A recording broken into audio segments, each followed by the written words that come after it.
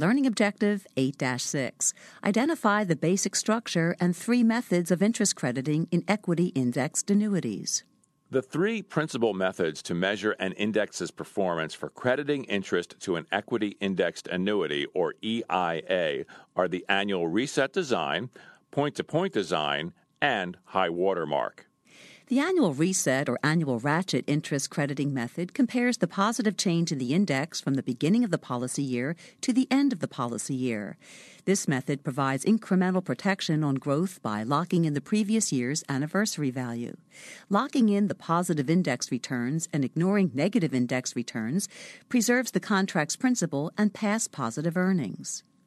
The point-to-point method does not lock in positive growth in the index each year.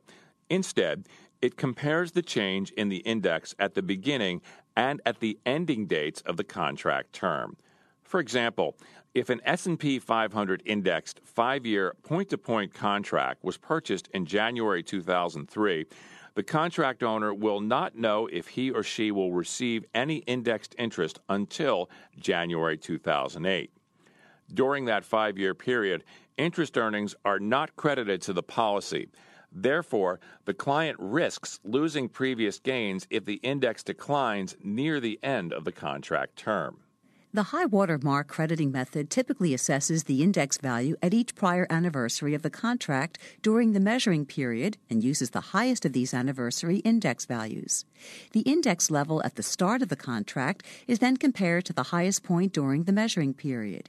Each year that a new high watermark value is achieved for the index, the value of the equity-indexed annuity grows. If the index level at the end of the year is below the previous high watermark, the account value does not grow, but previous gains are not lost.